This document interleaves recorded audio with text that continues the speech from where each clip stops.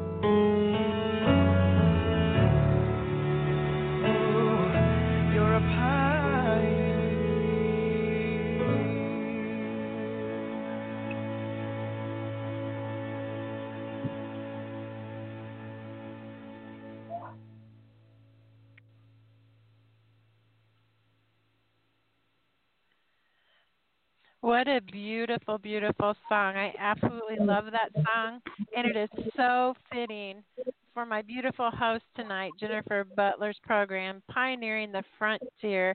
She is certainly doing that for the kingdom of God, and she's always ready to go, trusting God when He speaks to her and letting the Spirit lead her.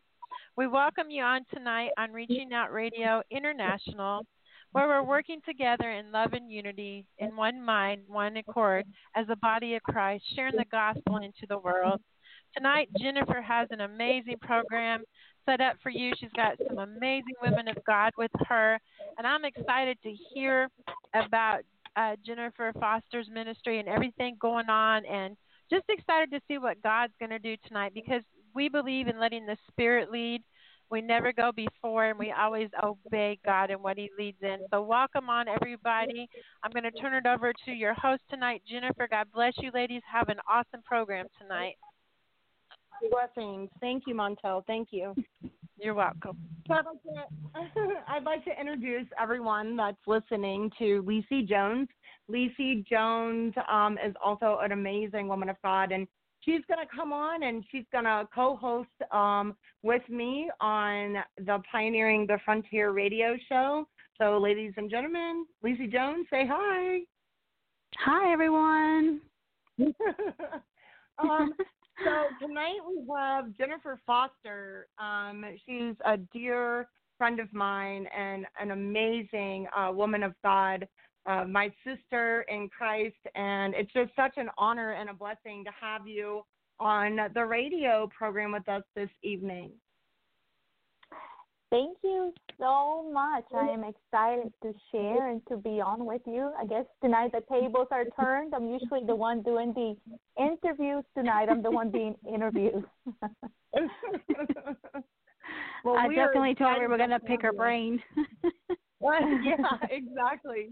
Well, we're excited to have you, and you know, you're such an inspiration to so many people. I think a lot of times you don't realize how you inspire other people higher to really reach out to the higher call that God has for our lives. And you really touched my heart in a way, and so many other people. I just want to, you know, lead with asking you, you know, what was your childhood like? So I actually grew up in a Christian home. My mom and my dad were missionaries. They went to Bible school together, and when my sister was about a year and a half, I was almost 3 years old, the pastor of the church approached my parents, letting them know that a opportunity had opened up for them, and if they would like to be missionaries in Guatemala. So they agreed, and they moved to Guatemala. And we were in Guatemala for about 6 years.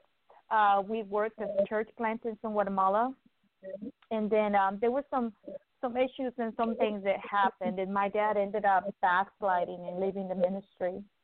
And so my mom and my dad divorced, and then we moved back to my native country, which is Costa Rica, and we just lived with a couple of aunts here and there until my mom was finally able to get a house for us to live in.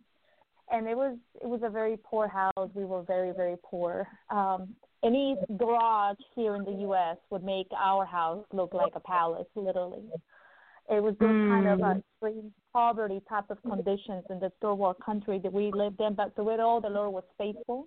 He connected us to an amazing prophetic and apostolic church. I got a prophetic word at 13 years old about walking in the Joseph anointing, which I had no idea what it was going to be about.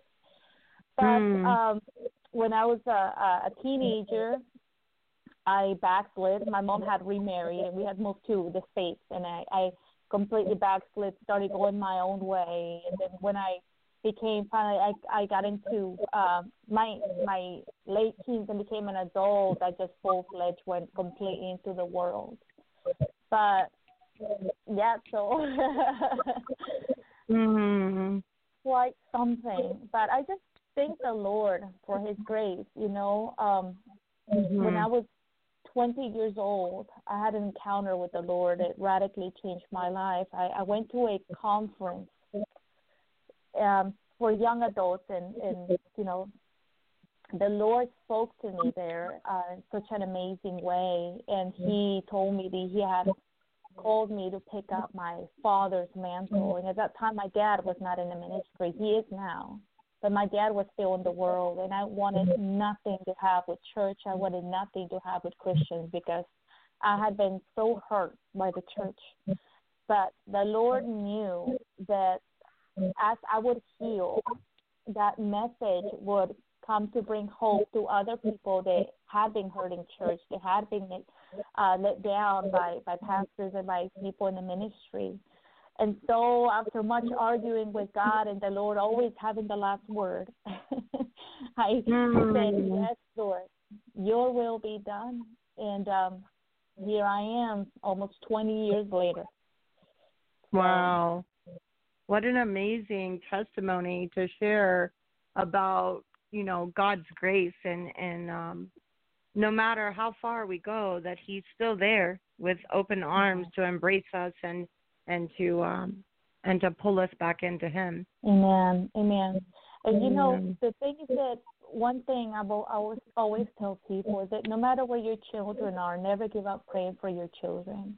I was completely wayward. I was doing drugs. I was sleeping around. I was getting into all kinds of things that I shouldn't be getting into. And my mother never stopped praying for me. Never. She kept praying and she kept praying and she kept praying. And it took several years for my eyes to be open to just how broken I was. But in the midst of all my sin, in the midst of all that, I would still cry out to God when I was in extreme trouble, and the Lord would get me out of that trouble time and time again, and then I would just go right back into it because there was a void in me. See, I knew God as God, but I did not know God as Father. And so I was seeking for all this affirmation, for all these things to fill a void and to give me purpose, and I could never find that anywhere.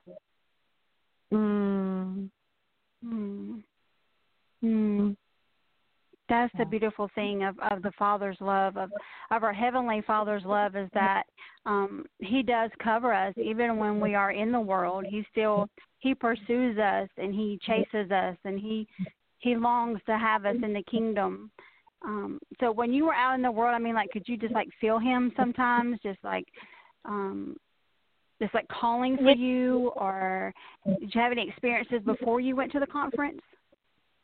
I had a very bizarre experience one time, and I really, really feel like it was the Lord opening my eyes to what was out there as far as the supernatural. One night I was laying in my bed, and I lived in California up in the Redwoods. I worked for the California Conservation Corps. So we had these dorms that were they were containers. They were almost like train containers they had made into 3 rooms separated by 2 walls. And I was just sitting there, and the container was completely empty, and it was really late at night.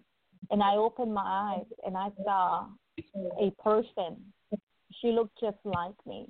And she walked across the room, and she looked at me, and she kept walking and went out the door. And I did not know what had happened. And to this day, I am not sure, was it a demon, was it a spirit, was it what? But I wasn't afraid. I wasn't afraid of the supernatural. I wasn't afraid of anything.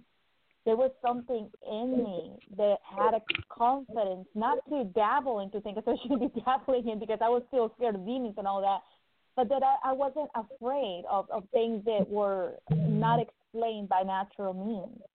I knew in my heart that God was a supernatural God. Always know how to ask Him questions, how to seek out what was legitimate and what was counterfeit. And because of that, I ended up getting into something really strange, which is called the Book of Nod. It's supposed to be some kind of strange book that is almost like secrets of the Bible that were not written in the Bible because they were a little bit too taboo. And I had a boyfriend that was really very much into the occult. And sometimes he would talk to me, and I could see his eyes glow, and his voice would change. So I believe he was demon-possessed. But I went through some extreme deliverance after I left him. the Lord healed me of so much, because whatever he was dabbling in, that thing ended up latching on to me. And sometimes I would have nightmares. I would just feel like there was something behind me, following me. I couldn't go into places that were dark because I would always suddenly get scared. But when I went through deliverance, the Lord just lifted all that off of me. And he did so much emotional healing in me, because that man was extremely abusive.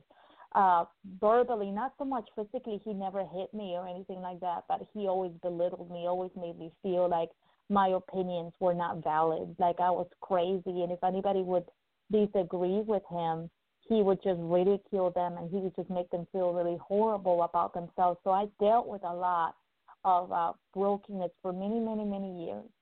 But there was something that would happen every time I would turn on worship music. It's like this peace would just flood the room, and I would start singing out to the Lord.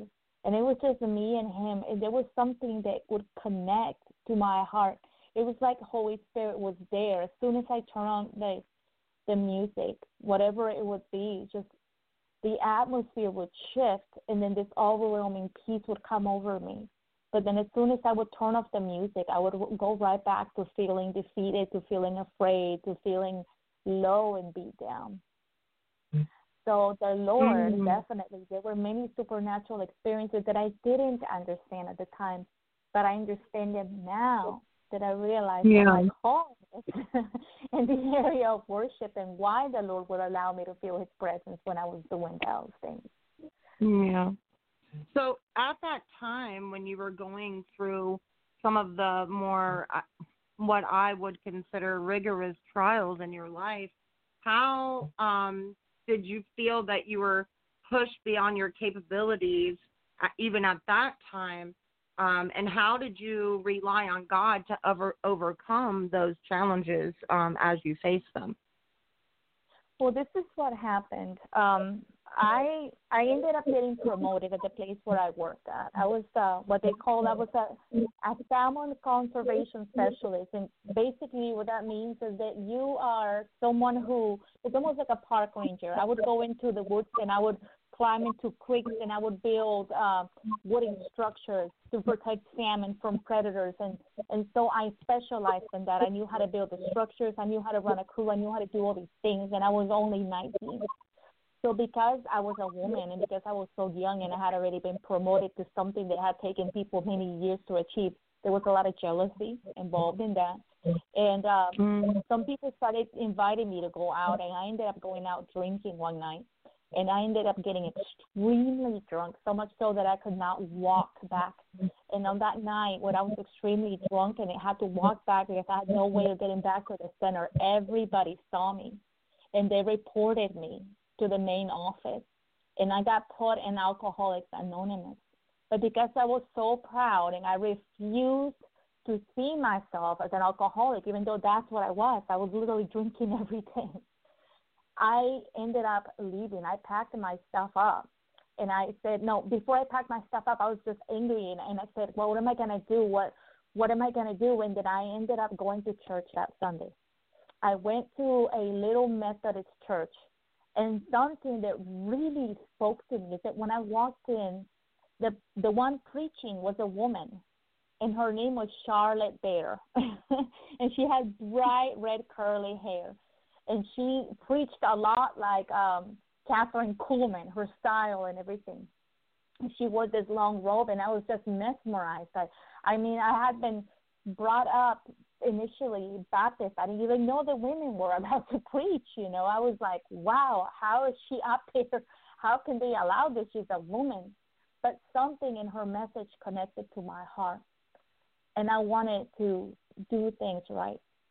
So I ended up leaving the center, and I ended up going back to my mom's cabin. She worked for State Parks at the time, and she said to me, I'm giving you a choice.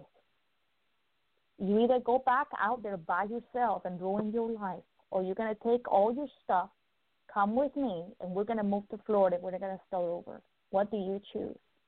And I told her, I want to start over. So we moved to Florida. Where I live now, and that's where a pastor took interest in me, and he knew that I had a calling upon my life, and he decided to send me to that conference where I ultimately had the encounter where the Lord called me into what I'm doing now, ministry in the nations and evangelism. So, but it was quite a process. It is a process. I think a lot of people, they may be listening tonight and just thinking, something may be resonating with them, because I know when I was out in the world, I can look back and I can see how God was speaking to me, even in my time of misery or my time that I was, out doing things I should not have been doing, and all the trials and tribulations. So if someone is listening tonight, like when you went to that conference and you had that radical encounter, did you just like automatically feel God's presence when you walked in, or was it just the atmosphere? Did you just start feeling Him call you, or was it familiar to you? Maybe feelings that you had during the time where you knew He was there with you while you were still out in the world? The thing is this: when I was out in the world, I knew God was real, and I knew the presence of God to an extent. But when I went to that conference, those people, I had never been around those people. Those people were so consecrated. They're from the International House of Prayer. They were used to doing 24/7 prayer and fasting, around the clock, 365. I had never been around that kind of atmosphere, and the atmosphere was so thick that I could literally feel it. There was a shift. When I walked in, I almost felt like there was warmth, almost like I had walked into an oven. The presence of God was so hot and so tangible, like my skin literally tingled as I was walking through that place, and I knew something was different. And Lou Engle was there that weekend when we were doing the conference. So, and it ended up being a hybrid of the youth conference and the call. So what Lou did is that he felt in his heart to call young people forward to marry Jesus. And when I went through the banner, we did like a traditional Jewish ceremony. And I walked under a banner and I married Jesus. And I literally felt married in my heart. I felt like there was a commitment. I felt like something had taken place and there had been a shift. And then that night, he started calling forward people. And he said, the Lord is going to reveal to you your calling. And when I call this out, you are going to know that that this is your calling.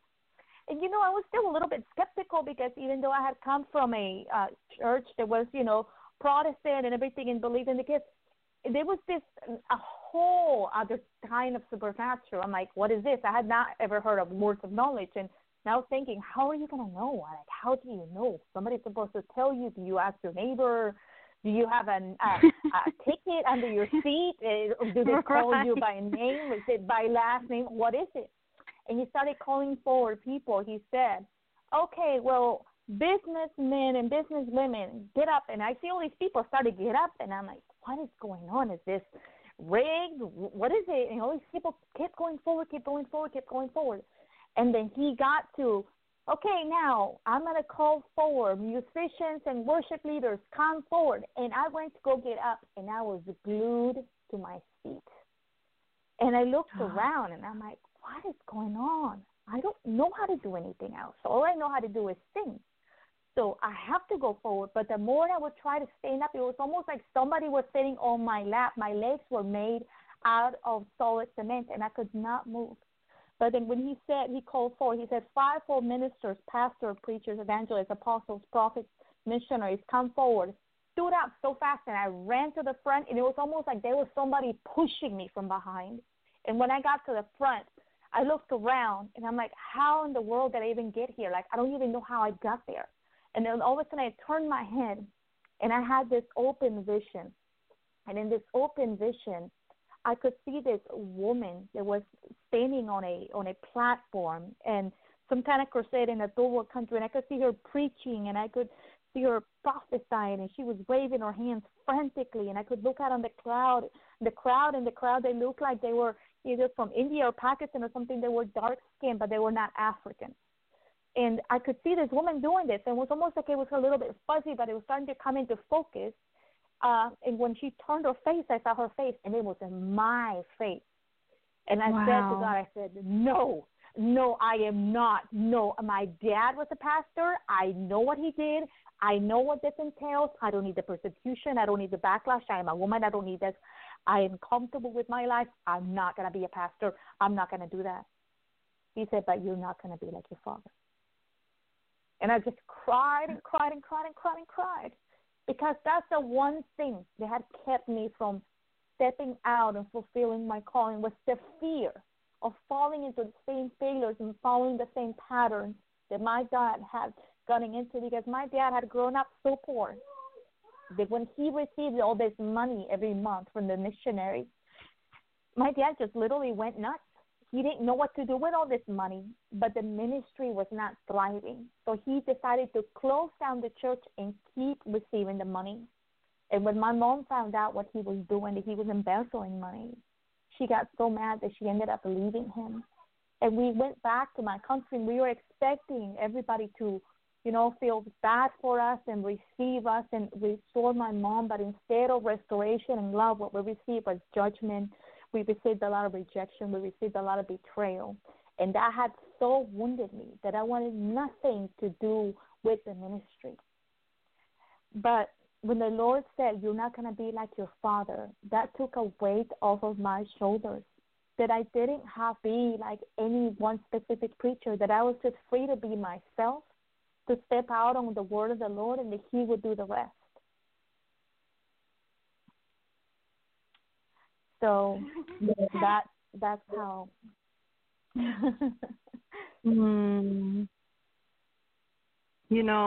I just love when we're able to be so free, to be able to be, and it's very transparent.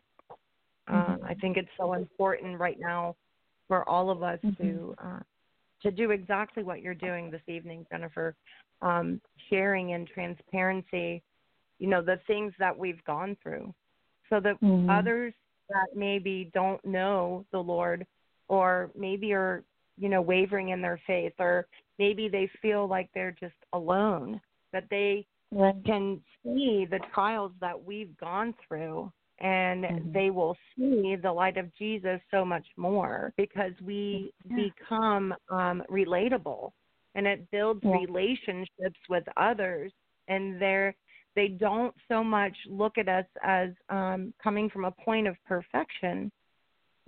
We just are just like everyone else. We've all gone through trials. We've all gone through tests. We've all gone through ups and downs. And, it really blesses me to hear you share so freely. It really, and everybody that knows me, I talk a lot. So for me to not have very many words, just to be in awe, to hear your testimony, and to share, even when it almost brings you to the brink of tears. Because it shows everyone that's listening, hey, listen, I'm just like you. This is what I've been through. But we have a God that loves you so much, that wants you to do so much more. And if we just keep our eyes focused on him, he's going to bring us through every situation. He's going to bring us into the plan and purpose that he had for our life, even when we were wayward. The testimonies that I've heard over the past month, even on the prayer line that we have Monday through Friday, has kept me so in awe that no matter what we've been through, God has been in it all. And how much truer the scripture rings in my spirit, that God is working all things together for the good of those who love him. And it just brings me to a point where, that scripture, it's like a deeper meaning. There's like a deeper way that it's touching my heart. Listening to how no matter what you've gone through, to see where you are now, to see Right. what God is doing in your life, and to even walk with you as friends and as sisters in Christ and know the trials that we've even been through over the past 3 years. Yeah. You know, following him doesn't make it easier. He never promises us in his word that there won't be trials. Mm-hmm. But the one thing that stays true is his word. Amen. And you know what? The one message that I believe that radically transformed my way of seeing God, more than any other message that I had ever heard, because I had been beat over the head a lot with a lot of religion and a lot of condemnation and a lot of things said to me because of the way that I was living when I was in the world. And people, oh, you're going to go to hell, you're going to go this, you already know those things when you're in your sin. You already know those things when you're not living for the Lord. So when I went to that conference, I heard a message that I had never heard a message anywhere. This message was completely new to me, and it was the message of the Song of Solomon and how Jesus is the bridegroom and we are his bride, and how even though in our darkness we are still lovely to him, in our shortcomings, when our love is not perfect, when our love is immature, when our love is just many times flawed, how he looks past that and he looks at the gold and he chooses to get his hand dirty in the midst of the field just to dig out that little bit of gold and bring forth the good things in us that are there placed by him in the first place.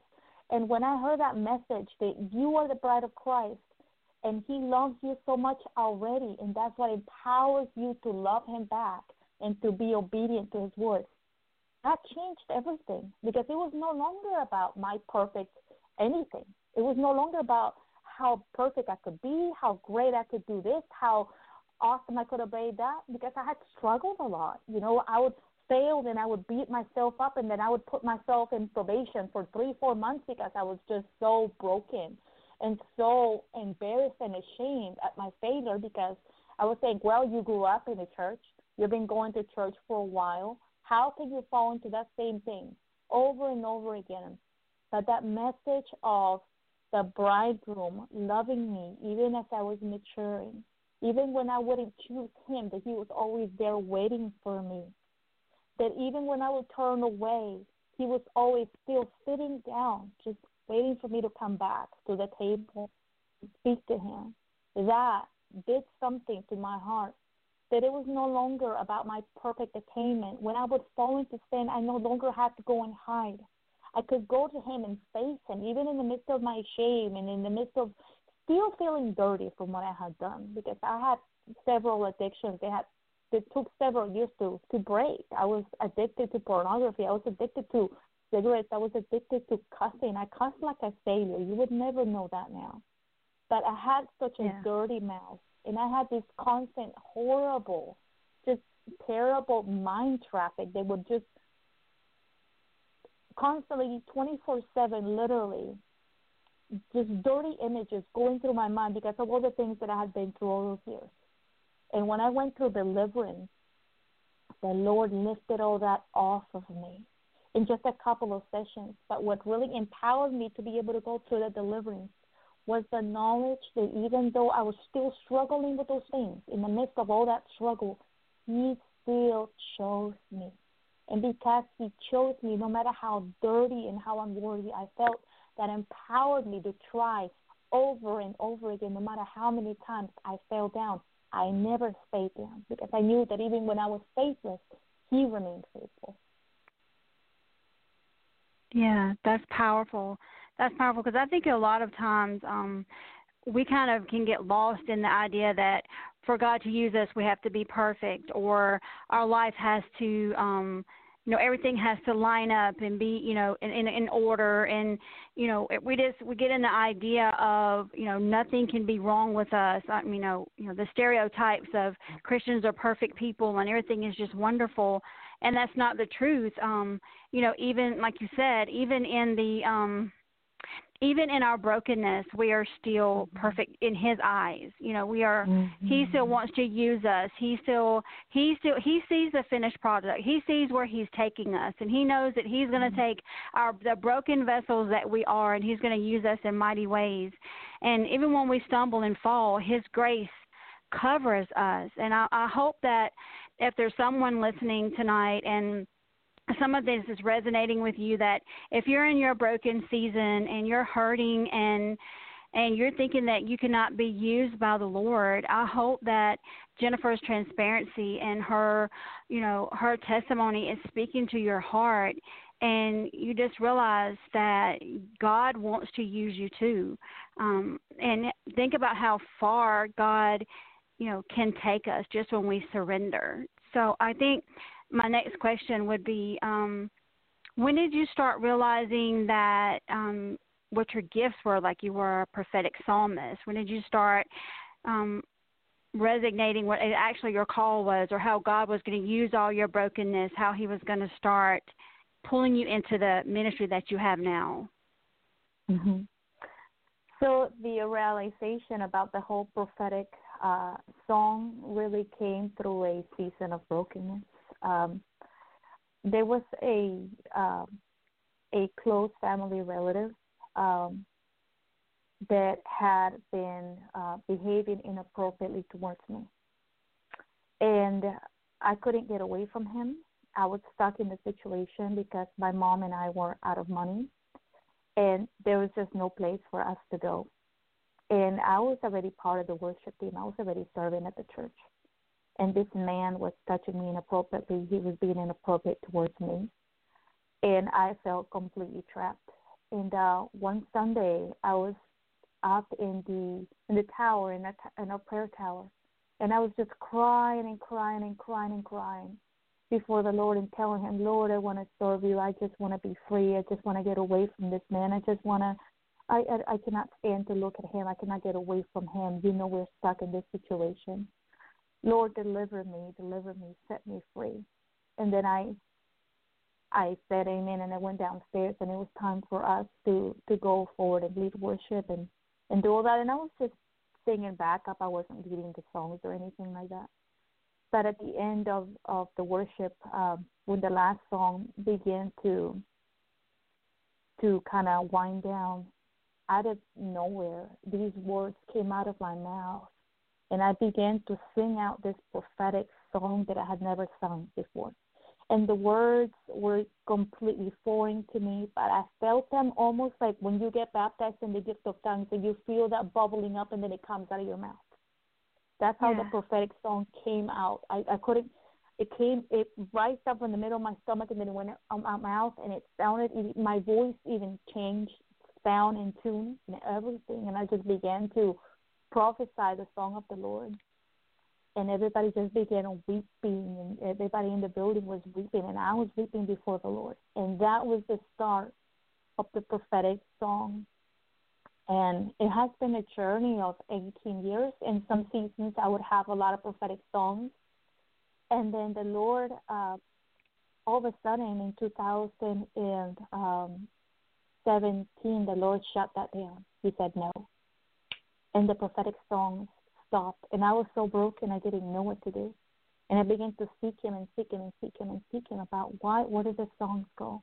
And then He started giving me prophetic dreams. And then I would have all these prophetic dreams, and I would write them down, and then I would share them with friends, and I would share them on Facebook. And then the season changed again, and the dreams went away. And I was puzzled. I said, I thought we had moved on to dreams. What happened? You took away my song. Now you take away my dreams too. And then He started giving me visions. And then I would have these visions. I would be in the shower, and all of a sudden this movie would play in front of my head, and I would have this vision. And then I would know by the Spirit what the vision meant, what all the symbolism was about. And so there was like a 9-month period that literally it would be like 2 months one thing, 2 months the other thing. And the Lord just took me through this thing over and over and over as He began to develop me as a prophet. That, you know, many times they get stuck on I'm a prophet, I'm an Nabi, this is how the Lord speaks to me. But the Lord is so much greater than even our own abilities or our own natural knowledge about someone else's circumstances. And He allows us to go through these seasons of what many times seems like a frustration in order to get us to stop leaning on the arm of the flesh and to start leading into Him for more understanding and more revelation.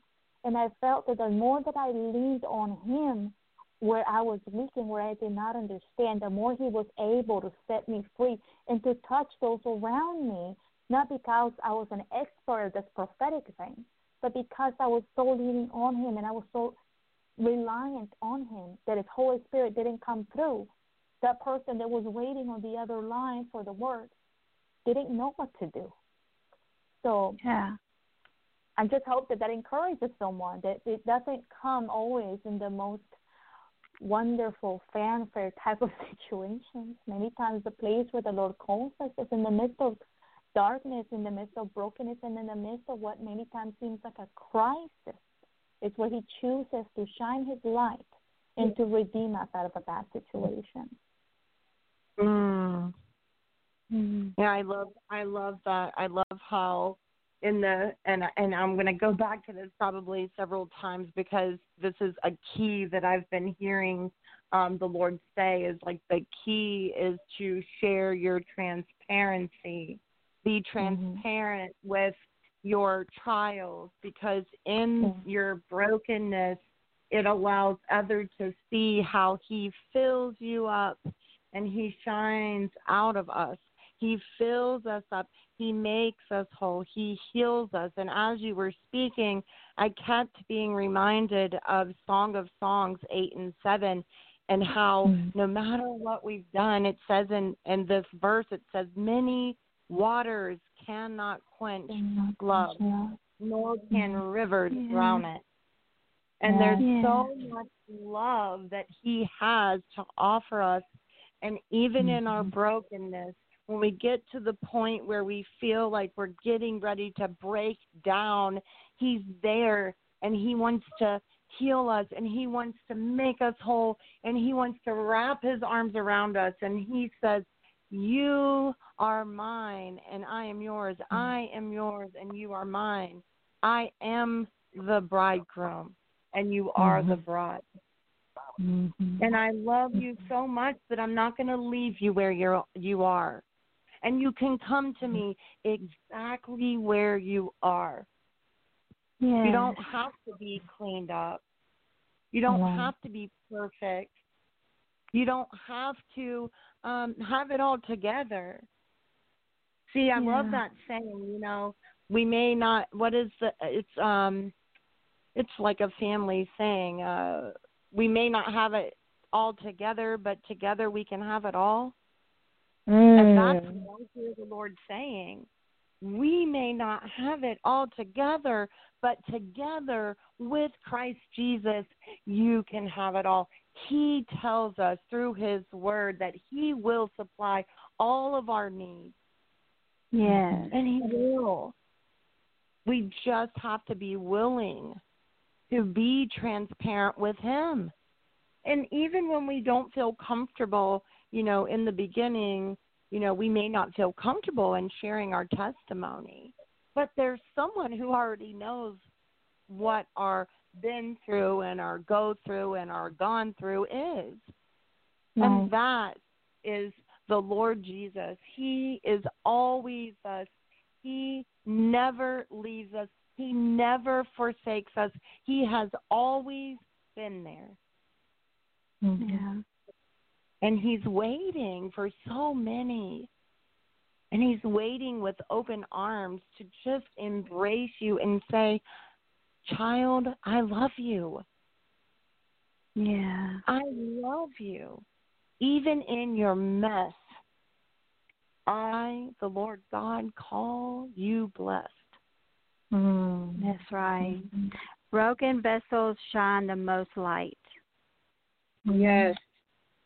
Broken vessels shine the most light. It's our trials and tribulations that give us character. It's our trials and tribulations is where we find our connections. It's in our brokenness and our misery, that's what births our ministry. And a lot of people, I think, don't understand that So I'm really hoping that someone out there, this is touching you, to let you know that even in your ministry, in your misery, God is about to birth your ministry in the name of Jesus. And like Jennifer said, He never leaves us or forsakes us. He pursues us, and He, no matter how many times we fall, He's there to catch us. And His grace is sufficient. The Bible says that His grace is sufficient for us, and sometimes we don't understand that. But if we're always on the top, we don't understand what that grace really means until we're on the bottom. And it was on the bottom seasons that I became, at the end of me, that I realized exactly who Jesus was.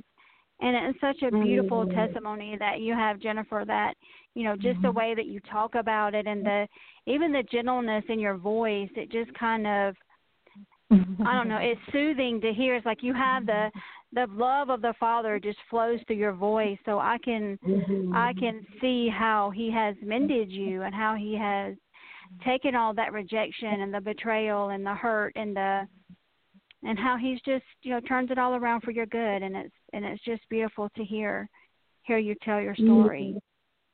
Yeah, when you share your story, it just exudes hope. And, it reminds me of Isaiah, and in Isaiah, I believe it's Isaiah 35, and it talks about a hope for restoration. And at the end of that chapter, it talks about how, I'm trying to remember exactly how it said. I believe it says, those who have been ransomed by the Lord will return. They will enter Jerusalem singing, crowned with everlasting joy. Sorrow and mourning will disappear, and they will be filled with joy and gladness. And I believe that as we listen to your testimony, that's exactly what He did with you, Jennifer. He took you. He ransomed you. He said, I am your Lord. And you've entered into His courts with praise and thanksgiving, and you've been crowned with His everlasting joy. If you don't know Jennifer, I can testify. We laugh all the time. I know this radio sounds like we're really serious and very somber, but she is so full of joy. She's so full of joy. And I just love, even when I am having something that I really need prayer for, or, just because we are on the radio or because we minister doesn't mean that we don't have things that we reach out to our brothers and sisters and ask them to pray for us.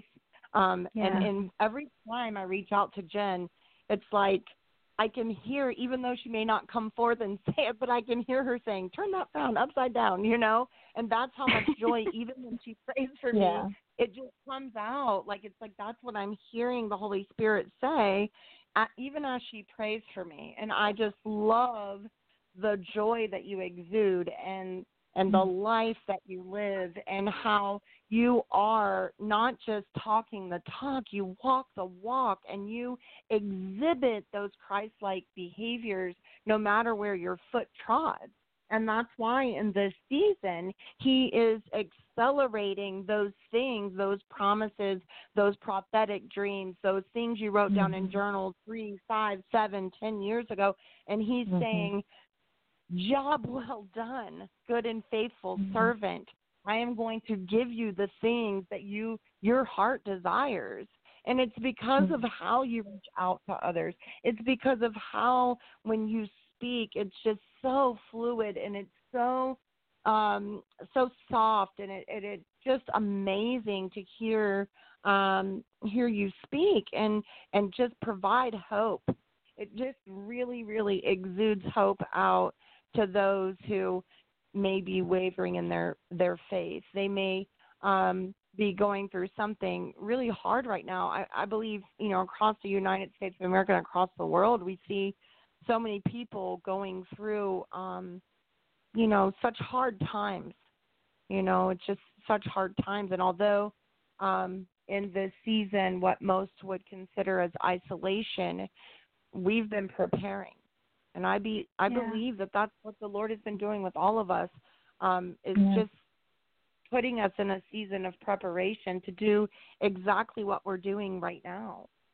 You know, we started from the bottom, but now we're here. We haven't arrived. We're still on that road of transfiguration, piece by piece, little things coming off as we walk with our eyes focused on the Father. And I just am like, so, you know, it's really taking my breath away. And I tell this to many people, he keeps us in such awe, because even though I've known you for maybe 4 years now, maybe 5 years, even though I've known you that long, there are pieces of your testimony that I had not heard. And it has me in awe of what the Father can do when we choose of our own free will to surrender our lives to Him. And it really is just such an honor to know that you trust us enough to say, hey, look, I'm going to share this with you because I want you to see what the Lord has done for me. And when you take this trust and you place it in the hands of the Father, He can do this for you too. Yeah. And it just speaks. It just speaks so big. For lack of better words, it just speaks so big. I don't want to say loudly because you're so soft-spoken, but it just speaks so big. And I just, I'm really taken aback hearing even more of your testimony. So how do you, with everything that's on your plate, with ministry, and I haven't even gotten into, but I would love for you to talk about Mashi and what you're doing via television. Yeah, and then how do you balance everything? Like, how do you balance so many demands on your life with your being a mother and a wife and your ministry? How do you take all of this and balance it so well? Yeah, please tell. I'm incredibly blessed with a husband that supports me so much, and I just thank the Lord for him, because he knows that I am called. So he doesn't try to get in the way. He doesn't try to put me in my place. He cheers me on, and he allows me to do the things that the Lord has called me to do. And then I also, what I try to do is that I try to keep a calendar of the events that I have coming up continuously, because I'm usually ministering 9 times out of 10, it's in another continent. So there's usually anywhere from 5 to 9 hours difference. So I schedule my time and my day accordingly to leave enough time for my family, for my husband's days off. I don't schedule any meetings on his days off. And then I try to do everything early in the morning. That way my children can have me for the rest of the day and I'm not overly tired. And then late in the evening is when I do my team meetings with my CGTV, and we talk about all the things going on and all the projects coming up, and we kind of bounce forth ideas back and forth, and we kind of share what the Lord has put on our hearts regarding the ministry. But it really takes a lot of discipline, but more than anything, it takes a lot of grace. You know, there is a song from Vineyard, I believe it's from about the mid to late 90s, and it's called Good to Me. And the lyrics of this song have spoken to me for so many years, because it says, I cried out for your hand of mercy to heal me. I am weak. I need your love to free me. Oh, Lord, my rock, my strength in weakness, come and rescue me, oh, Lord. And then the bridge goes to say, you are my hope. Your promise never fails me. And my desire is to follow you forever. For you are good, for you are good, for you are good to me.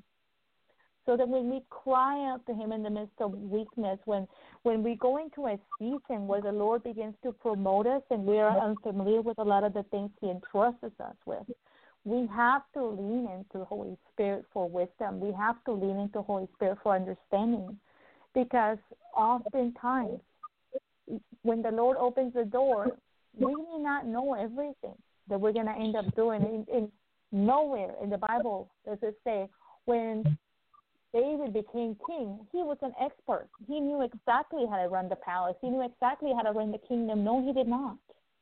He was a shepherd boy. And we many times we think, oh, when we get promoted, we're going to have this supernatural knowledge of how to do it. Oh, no, we do not. And so as the Lord promotes us, the Lord begins to open up new doors. That is a place where we need to lean into Him even more for heaven's strategy.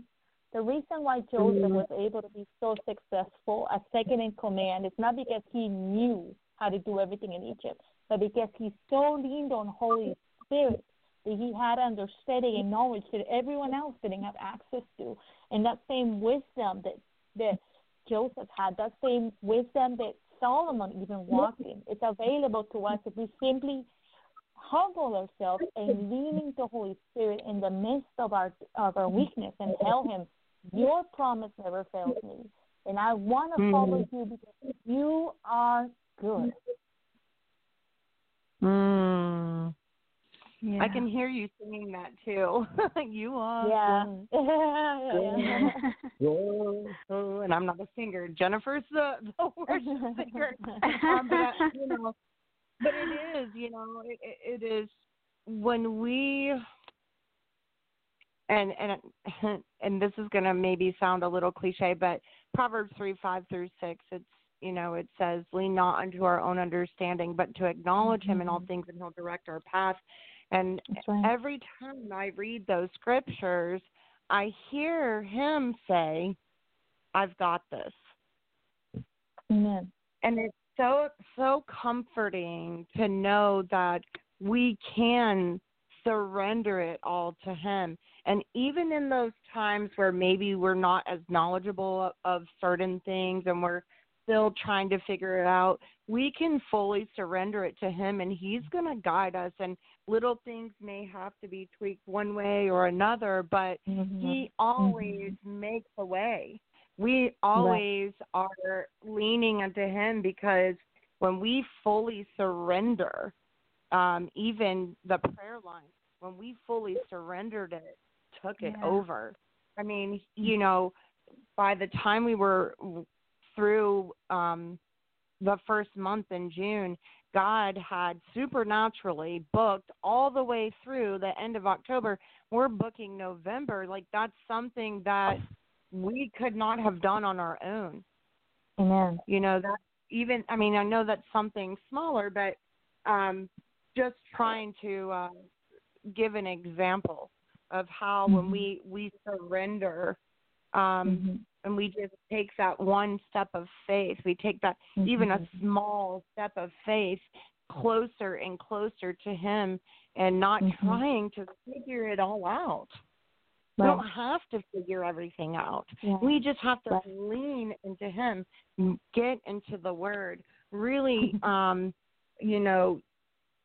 not just take it figuratively that He is the living water and we drink Him, or the wine and we drink Him and the bread of life, but really just getting into the Word and going deeper with the Lord and saying, okay, Lord, we open ourselves up to You as vessels to be filled by Your knowledge by opening up the Word of God. And then He directs us and He gives us everything. There's blueprints that will be given to you, and I keep impressing upon people, because the Holy Spirit keeps impressing it upon me, to write everything down and make it plain, even if it is, a scripture from Genesis, then a scripture from Isaiah, and when you go and you read them back to back, and you're like, oh, wow. This was exactly what I needed. I prayed, I asked You guided me to Your Word, and this is the answer that I was craving. And it came straight from the Word of God. And the directions come straight from the Word of God, but it's the Holy Spirit prompting us. And I love the scripture that if we're going to worship God, we worship Him in spirit and truth. Right. So there's things in life that occur, there's things in life that happen, and He draws us back into His Word. and it's lined up and it's matured. And then he gives us, everything that we need. It's right there and it's already written down. We just have to follow his lead. Yeah. Right. See, this is the thing that I have learned over time is that, many times people will tell us, well, if you're going to be this, if you're going to be that, if you're going to make it in ministry, if you're going to make it as a prophet, if you're going to make it as whatever, you have to read this book, you have to do this, you have to do that. And I wouldn't recommend that people not read certain books and stuff like that. But truly what has helped me to literally be able to stay the course and to walk out my calling is what I call winging it in the spirit. And what is winging it in the spirit? Winging it in the spirit is Holy Spirit tells you, do it. And you're literally going on a wing and a prayer saying, Jesus, if you don't catch me, I will fall on my face. And it's in those moments when I know that I have no idea what I'm doing, but the Lord said, do it. And it sounds ridiculous, and I know I'm not qualified, and I know I didn't go to school for this. I have no idea who these people are. I go into a situation, what is the word of the Lord? And I have no clue. And then the Lord gives the word. The Lord does what he does because he is faithful. It's in those moments that we have no control and Holy Spirit takes over, where we're able to go to another level in the Spirit. And he builds up our confidence, because many times when we begin to step out in the gifts of the Spirit, we begin to do it like babies do, People don't end up giving the most amazing prophetic words accurate all the time at the beginning. At the beginning, it might be more like, I have an impression in my heart to share this with you, and then, see what Holy Spirit says. Does this resonate with your spirit? And as you begin to get more accuracy and you begin to understand how Holy Spirit flows through you more and more, the more he's able to stretch you and the more you grow from just taking baby steps to walking, to running, and then to going to marathons. But no one starts doing a 5K. We all start in a journey of the Lord entrusting us little things here and there. And the more we're faithful with those things, the more he's able to give us. Amen. Yes. Amen. So we are about halfway through the program, and I'm going to have Montel come back on, and we're going to give everyone just a little bit of a break.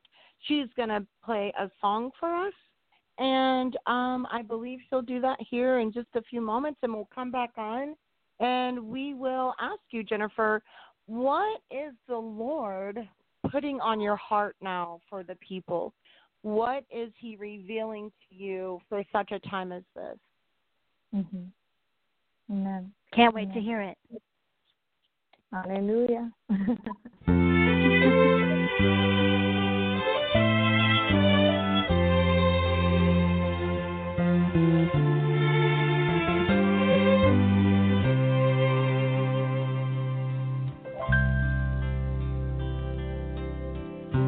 Now and then, an old friend of mine I've not seen for some time will stop by and ask me, where have I been? What's on my mind? They wonder why I'm not drinking and still painting this old town red. I tell them I'm serving Jesus now, and the old man is dead.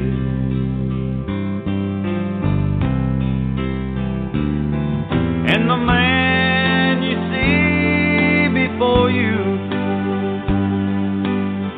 may look a lot the same. I may wear the same clothes and have the same old name,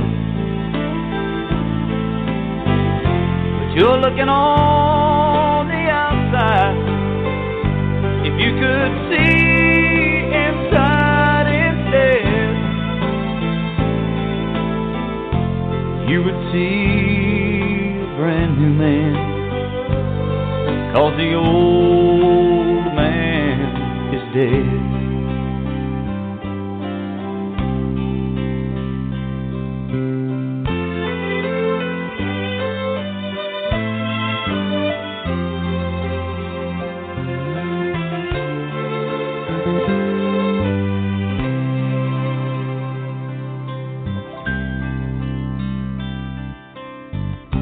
I used to live such a wicked life.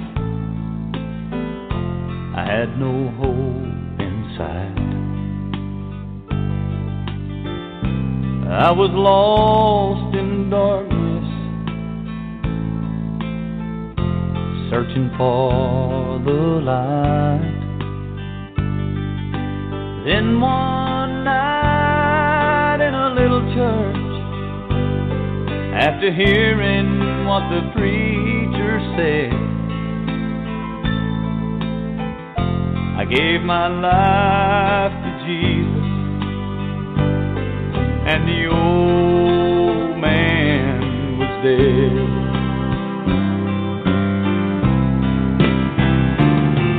And the man you see before you may look a lot the same. I may wear the same clothes and have the same old name. You're looking on the outside. If you could see inside instead, you would see a brand new man, 'cause the old man is dead. You're looking on the outside. If you could see inside instead, you would see a brand new man, 'cause the old man is dead.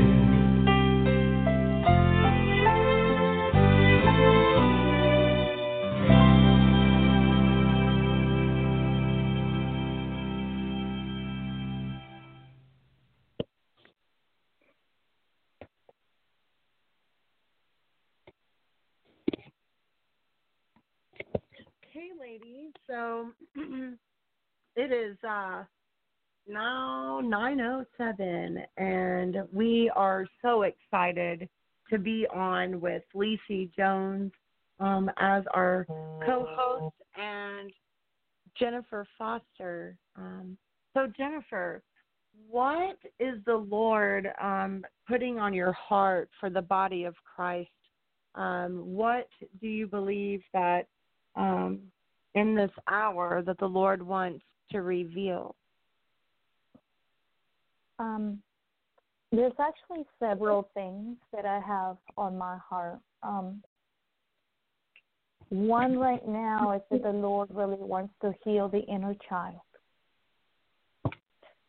There are so many people that are walking around broken, like wounded little children. And the Lord really wants people to come to Him and to just be transparent.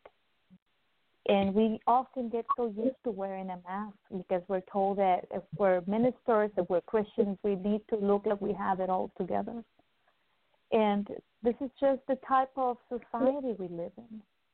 There is so much judgment. And that's why we see people falling into cycles of drug addiction, even pastors being addicted to pornography, pastors' children committing suicide, being hooked on drugs, because there is so much judgment and so much intolerance towards people not having it all together. And I believe that we as the body of Christ need to become a safe place, not only for the prodigal, but for one another. That we should be loving people enough that when they come to us with their issue, our first thought is, oh, I can't believe they are doing this and that or dealing with this for this many years when they've been a Christian since, God knows how long, and then they're still not over this issue. there's many things that take time to fall off of us. There is a thing called iniquity that happens when someone in our generation opens a door. And if that sin is not dealt with and cut off at the root, it gets stronger and stronger and stronger with each passing generation. And many of the cycles that we see people dealing with on a continuous basis, those things that do not seem to get victory over, no matter how many times they go forward for prayer, how many times they have their hands laid on them, those are usually cycles of iniquity that need to be broken. And as people remain in that place of surrendering, in that place of prayer, the Lord begins to peel those things off layer by layer. And what the Lord, I feel, really desires for us to do in this hour is to remain pliable to His hand and remain lovable to people, even if they hurt us in the midst of their deliverance, even if they hurt us in the midst of them trying to figure out how to walk it all out. Because, many times we confuse the immature with the rebellious. And on the outside, they can look exactly the same. They can still be doing things that the world would do. They can still be doing things that they're not, becoming of a Christian. But immaturity and rebellion are completely different. The immature says, Lord, I've failed and I'm trying to get out of this mess. Help me out. I don't know how. But the rebellious says, this is who I am. Take it or leave it. And we as the body of Christ needs to have more discernment that when we see people stuck in cycles of sin, we're not quick to condemn. We're not quick to judge. We're not quick to throw them away. But that we are there to love. We're there to restore. We're there to point them to the Father. And then we take them through that process of allowing them to come to the Lord, not as, Lord, here I am an adult with issues. No, Lord, here I am a child that was broken. Take me back to the beginning and heal me where this whole thing started. And if we're trained in deliverance, I always tell people we have to literally take them back to that place, hold their hand, and ask them, when did this happen? Let's go there together. And then as they're reliving that situation and they're going through all those feelings, allow them to feel those things. Allow them to feel that pain. Allow them to go through that. Allow them to detox spiritually. And as they go through that, we tell them, okay, now in the midst of this thing that you're seeing, a scenario, it almost plays like a movie in their mind. We tell them, okay, now find Jesus in the crowd. And when they see Jesus in the crowd, that sets them free in such an amazing way. And, in the midst of it all, we need to realize that Jesus has always been in the midst of the crowd. Even when we felt that we were abandoned, even when we felt that He didn't care, when we were being abused, when we were being raped, when we were going through all these things. Jesus was always in the midst of the crowd, and He's here now to deliver us, even as adults. We don't have to remain broken little children. We don't have to remain scared. We don't have to wear another mask besides the COVID mask. We don't have to pretend. We can come to Him and receive love, receive redemption, and receive restoration from everything we have ever been through.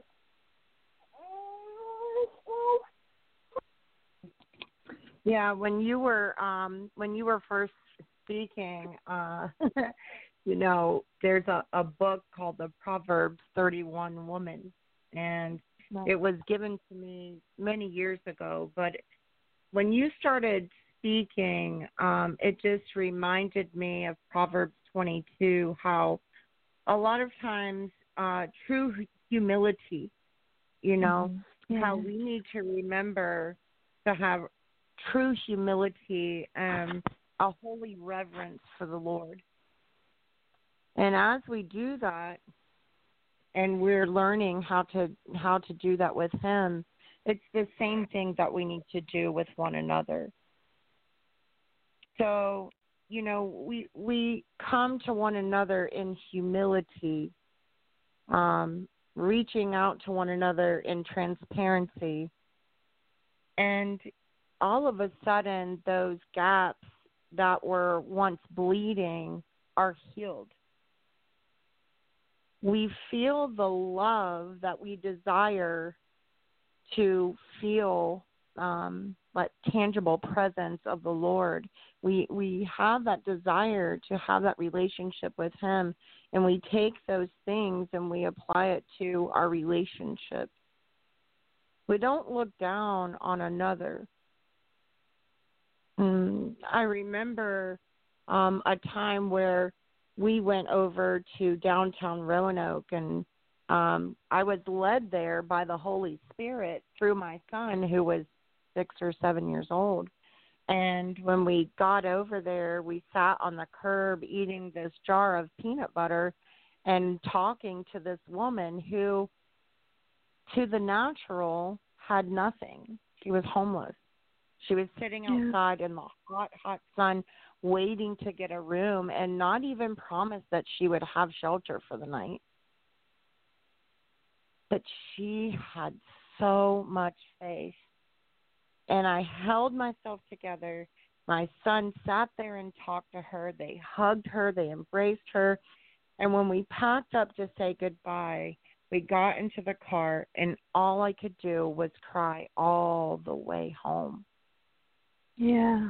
Because as we sat there, I realized, wow, my humility was not so real. Mm-hmm. It was like at that time I had such a false humility. Wow. And her faith, she had more faith in her pinky finger than I thought I had in my whole body at that time. Mm-hmm. Yeah. Because here she was on the curb to us, and there was just like there was a light in her eyes. And as she shared, her testimony with us, it really put my faith to shame. And not in a bad way. It was a good thing. It was a good thing from a good father. And a reminder, that we need to not be so judgmental of those that are in a place that we have been delivered from. Amen. We need to have true humility, not just a false, self-absorbed humility where we are feeling like we are walking in righteousness all the time, that we cannot humble ourselves to reach out to someone who may not look like us, or may not be at the same place as us, or may not have been going through deliverance like we've already gone through. But truly, truly having the heart of the Father in order to express and to allow him to shine through all of the things that we go through. Yeah, it's important to let people to understand that we heal from the inside out. What you said was very profound, is when you take people through things, it's just allowing them a safe place to unload. And like, Jennifer said, not being, coming from a place of righteousness or authority, or I'm up here and you're down here, and shaming them without saying a word. I think a lot of people don't realize we can say more with our body language and our eye contact, or we don't make eye contact, or when we walk on the other side of the street, or we avoid people that we assume are not where we should be or where we think they should be, but allowing them that space, just treating someone like a human being and saying, in spite of where you are, I love you, Jesus loves you, and just sharing a moment sometimes is all somebody needs, just to give a spark of hope inside of them, and just to start that healing process that, I am a human, I am loved, Jesus does love me, and there are people that will come alongside me and help me walk through this deliverance, and walk through this healing, because it's messy and it hurts. and it's not something that a lot of people want to do alone, and that's why a lot of people abort the process. They go, they abandon the process of healing and deliverance because they don't have anyone to help them through it. They don't have anyone to show compassion. They don't have anyone to say it's okay. It does, to help them understand that, like you said, we have to go back to this place, but I'm going to go back to this place with you. And I think that's very important for people to understand that. Right. The realization that you are not alone in the midst of your process empowers you to get up every time you fall. David was a man after God's own heart, not because he was a perfect man, because he made many, many, many, many mistakes. But the reason why he was a man after God's own heart is because of his transparency and his willingness to tell the Lord, I know I failed you, but even though I failed you, that does not change the fact that you are good and you are still faithful even when I'm not faithful to you. And because of your faithfulness, I'm going to praise you even though I messed up.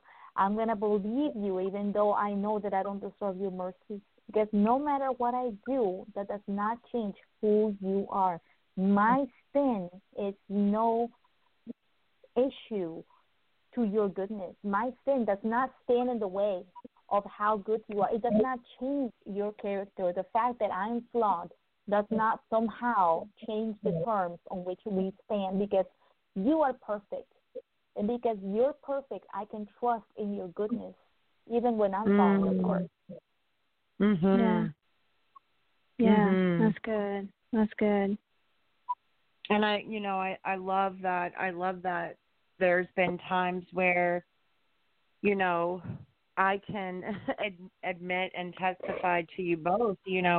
I have laid in the floor and cried out to the Lord. I even, and this is a little bit embarrassing to share, but it's the truth. I have at times looked, probably if somebody was watching me, like a 2-year-old throwing a temper tantrum. Me too, because girl. not because things weren't going my way, but because I, in the natural, couldn't see a way that things were going to work out. Yeah. And then I would lay in my floor, and I would lay prostrate in the floor, face down to the floor, crying out to the Lord, I don't see a way. And he would say, I am the way, the truth, and the life. And you need to put it in my hands. Surrender it all to me. And when I felt, with my emotions, I felt like I was breaking down. But right when I was on the verge of just really having severe breakdown, that's when God broke through every single time. And that is how he is. When you say that God is faithful, he is faithful. He is faithful. He will pick us up. He will dust us off. He will clean us up, set us on a firm foundation, and he will say, follow me. Every single time. Because we face trials. Look at what's going on in the world right now. We have trials all around us right now.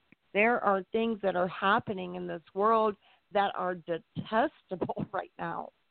And there are so many of us who remain steadfast in our faith, steadfast in our prayers, steadfast in knowing who God is and what only he can do. And he hears us crying, and he hears our petitions, and he hears us when we feel like there's no way. But his word is a constant reminder that despite the circumstances, whatever we're going through, no matter what, he is truth. He is true. And his promises are yes and amen. And sometimes when you're at your lowest point, he's just saying it's time to begin again. Amen. Yes, yes. It brought me to Psalm 34:18 that says, "The Lord is close to the brokenhearted and saves those who are crushed in spirit." It's when we come to Him, like you said, Jennifer, when we come to Him with a sorrowful heart, and we just say, like David, over and over, no matter how many times he made a mistake, he always just came before the Lord and said, "Lord, I'm sorry." And God always forgave him and picked him up, and he just got up and kept going. It's like I think a lot of times we want to wallow in it, and we want to just allow it to become part of our identity, when all God is saying is, no, we're not going to stay there. It's okay to get in the floor. It's okay to have a fit. It's okay to to do those things, but you got to get up, and you got to keep one foot in front of the other and keep moving, because we have things to do.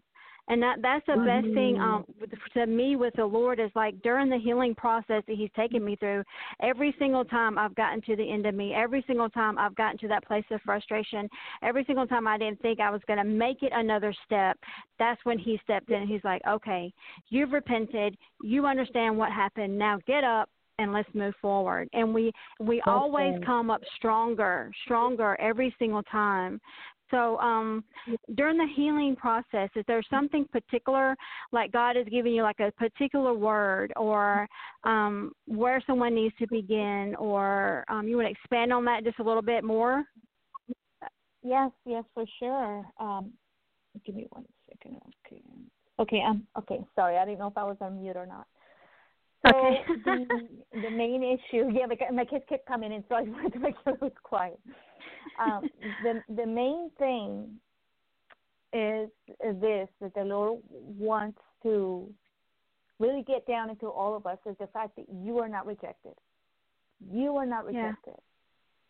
Yeah. You can mess up. You can fall down 7 times, but you are not rejected. And it is not your job to put yourself on temporary time out until you feel like you're good enough to earn my love. Because that's false humility, and that works. The Lord wants to set us free from, forgiveness through works. It's not through works. We are saved to do good works, but we are not saved because of good works. We are saved because of Him. And yes, He wants obedience. Yes, He wants us to be perfect as He is perfect, but He also understands that it is a process. He also understands that we are but dust. He realizes that we are nothing without Him. And when we fail, when we fall short, He wants us to go back to Him and tell Him, Lord, you are good. Even if I still feel, sin many times, we think, oh, I can't go to Him right here, and I'm still feeling the shame, I'm still feeling the pain, I'm still feeling the ache, the sting of sin. When you failed Him. And that's the moment, that's the last moment that you want to go to Him. It's like when a kid breaks something, run to your dad and tell him, I know you're a good dad. That is the last thing you want to do when something is broken and you're standing there holding the pieces. You want to hide, you want to run. But that is the moment when we need to run to Him the most. And not wait until we feel something in our emotions that tells us, okay, now you're okay with Him. We're okay again. You don't wait to feel it. You go directly to Him knowing that He's good regardless of how you feel in the natural. And you push past those feelings of shame. You push past those feelings of rejection.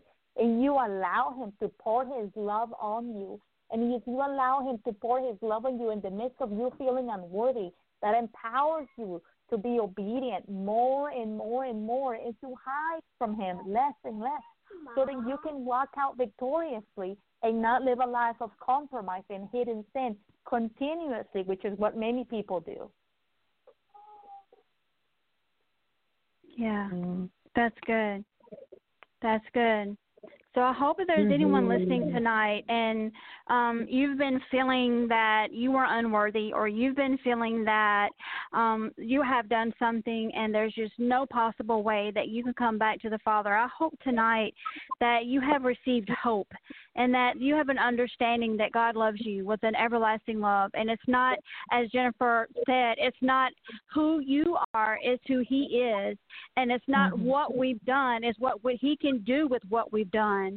And when we come to Him with a sorrowful heart, how He just takes all of that for us. It says that He throws our sins away as far as the east is from the west, and that you just come to the Father tonight and just repent. Just say, Lord, I'm sorry. I messed up. And then watch Him begin to work miracles in your life and create a ministry out of your misery the same way He has hers. I really pray and hope that these messages and her transparency and her willingness to share her heart has sparked something inside of someone, because it really has. It's helped me even in my life, because there's things I'm going through, and there's days that I honestly think I have blown it. I do. I mean, there's just some days I'm like, I've blown it. That's it. I'm not going to recover from this. I don't have the right attitude. I get into stinking thinking or, whatever it is. And I'm like, that's it. I know there's nothing that I can do now. It's just over. And then, God comes in and He's like, no, it's not over. Get up, get over yourself, girl. You know what I'm saying? And get up and set my grace. And for so long I was doing things in my own power. He plainly told me recently, you've been dependent on your independence, and now I want you dependent on me. So everything you've talked about tonight has resonated so deeply with me, just helping me even understand in my own walk the importance of staying in His grace, the importance of realizing that it's not me, it's not what I'm doing or not doing. It has nothing to do with me at all, that it really has all to do with Him, what He died on the cross for, what that represents, and how just to accept that we are not perfect, that we are being perfected. And it's only through Him are we able to stand. So thank you. You have helped me you've helped me a lot tonight. You really, really have. And I think the biggest message that I was hearing through this whole broadcast was trust. Yeah. Trust. Yeah. Because when you trust in the Lord, you will be kept in perfect peace. Yeah. And I believe it's in Isaiah 26:3. It says, you'll keep in perfect peace all who trust in you, all whose thoughts are fixed on you. And as we fix our eyes on the author and the finisher of our faith, and we trust in the Lord, He will make a way. So, Jennifer, I have one more question for you. I really would love for you to share about some of the things that you're doing. I know that God is really expanding the tent pegs of your ministry. I would love for you to share a little bit about what you're doing now, how people can get involved with your ministry. Are there ways that they can watch broadcasts that you're doing? And where you put those on, what social media platforms you're utilizing. And then we're going to take a break, play one more song, and then we'll open up the line for anyone that's listening for prayer. Okay, great. Thank you so much. So what I'm doing presently is that I am doing TV. I'm doing television through the Now Network, television network. And my husband and I have a show on Mondays at 9 p.m. And the show is airing right now in 83 different countries via satellite. And it's also available on Roku, on Apple TV, and on Amazon Fire Stick. So that is our radio program. It's a 30-minute program that is viewable every Monday at 9 p.m. Eastern. And then in addition to that, the Lord had me start doing an interview program on Facebook Live, which is an extension of Blazing the Trail on the Now Network. I've called it Blazing the Trail Live. And what I do is that I interview people from all walks of life. I have had people that were ex-gangbangers, people that were ex-pimps on there. ex-bikers and gangsters. I've had people that were neuroscientists, neurosurgeons. I've had people on there that were counselors. I have people in there that were business people. And I just want to give everyone a chance to share their testimony from a different perspective, because we are all in a different walk. We all come from different economic places. We're all of different ethnic backgrounds. Our upbringing was not all the same. Our culture is very different. And so I feel as I open this up for people and I give as much diversity as I possibly can, someone out there is going to hear a word that is going to encourage them and give them hope that there's a way out in the midst of their situation. And another thing that I also do is that I partner with different ministries. There's different ministries that I work with. One of the ministries that I work with that I'm actually a part of is Masihi TV International. And it was started by Pastor Innocent Victor, and he is from Pakistan, but he lives here in the U.S. He lives in Texas alongside his wife.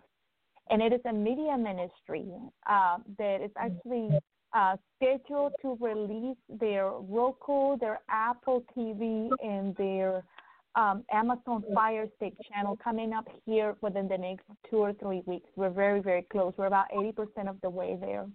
And we should have our app live this Sunday. And it is bilingual content. It is preaching, it is teaching, it is discipleship, worship. We have prayer meetings on there. We have regular worship meetings. And then we are also working towards starting an online church, which I'm going to be a part of as well.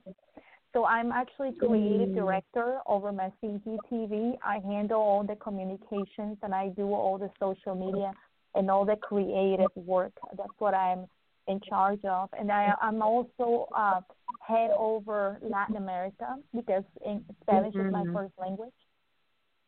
So that's what we do through Masihi TV. And then every now and then I also preach in other countries. I'm scheduled to preach in India on the 7th of August. And then very soon I have been invited that I'm going to be preaching in China. And so the Lord is opening different nations and different places. At the moment, I also travel wherever the Lord opens the door. I just go and I minister through song. I release the song of the Lord over the region, what Holy Spirit is saying over that region and what He wants to do, how He wants to redeem the land. And that's practically what I do when I go into a place. I lead worship, but if the host is willing and they allow me, then I will release what the Lord is saying over that place and what He wants to sing over the church in that region. And it's powerful. It's powerful because it's all Holy Spirit. I don't go in there knowing anything that He's going to say. I just go in there willing, and He does it all. He just does it all. I say, literally just lay down my agenda, and I say, okay, Lord, what are you wanting to say? And I'll just begin singing, and then the song will come forth, and I no clue before I go in there what He's going to do, what He's going to say. It's always Him. 100% spontaneous, winging it in the Spirit, like I said.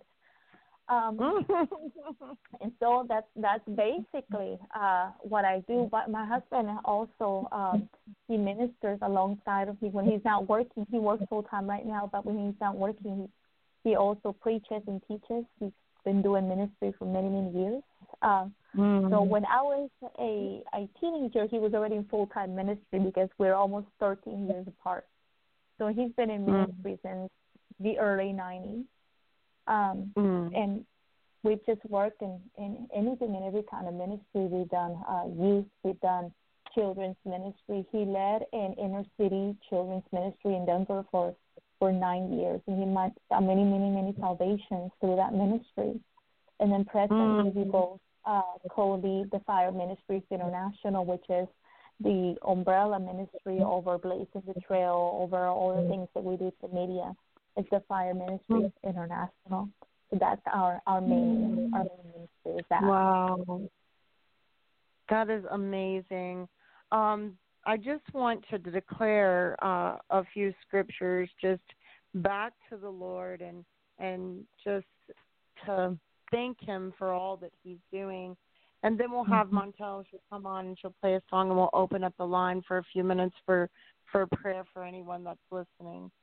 So after listening to all of this, the Lord is just really bringing me into the book of Isaiah. So out of Isaiah 26, verses 12 through 15, over you, Jennifer, over Lisi, myself, over the ministries, over our nation. But those verses read like this. It says, Lord, you will grant us peace.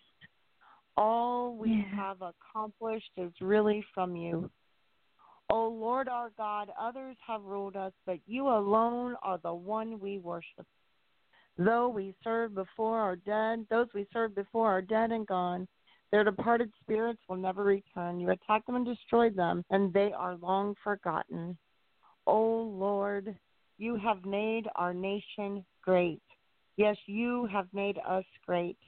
You have extended our borders, and we give you the glory. So, Father, we just thank you. We thank you for what you're doing on this broadcast. We thank you what you're doing in our lives. We thank you for what you're doing in our nation and all nations. Father, we thank you for protecting us, guarding us, and guiding us, Lord. We thank you, Father God. We thank you for giving us the breath in our lungs, opening our eyes to see as we lean our ears unto you to hear what you want us to do. Thank you, Jesus. Father, we love you. We give you all the honor, all the glory, and all the praise. In Jesus' mighty name. Amen. Amen.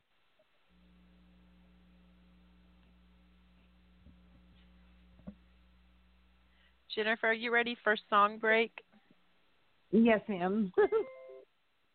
Okay, I was going to let everybody know that's listening on the internet feed. If you want prayer tonight, call the number 626-696-8607. Again, 626-696-8607, and press 1. That will put you in the QA, and we will know you're wanting prayer. And we're going to open the phone lines up for prayer right after this song, What Mercy Did for Me.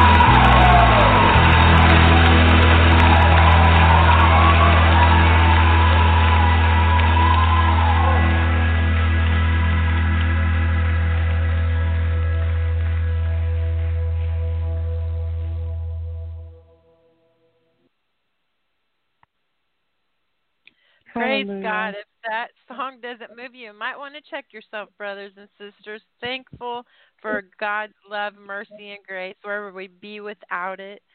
Phone lines are now open on Reaching Out Radio International. You're on with our beautiful host tonight, Jennifer Butler, and her co-host. Do you say it Lisi? Is that how you pronounce it? I want to make sure I say it right. Yes, It's a that's it. okay. Thank And you. also a beautiful sister in Christ, Jennifer Foster. Wow, what God has done in her life. I love when people take the bandage off and wow, they just share truth because we truly can be blessed from their testimonies and encourage us. So thank you so much, Jennifer, for doing that. Like, it blessed me so much tonight. I really needed this program tonight. So I thank you for your obedience. And I'm going to get ready, Amen. Thank Jennifer. You you. do have a caller on the line. Caller with the first area code 281, and the last four is in 0140. I'm getting ready to open your mic. Hello, Jennifer. Welcome on.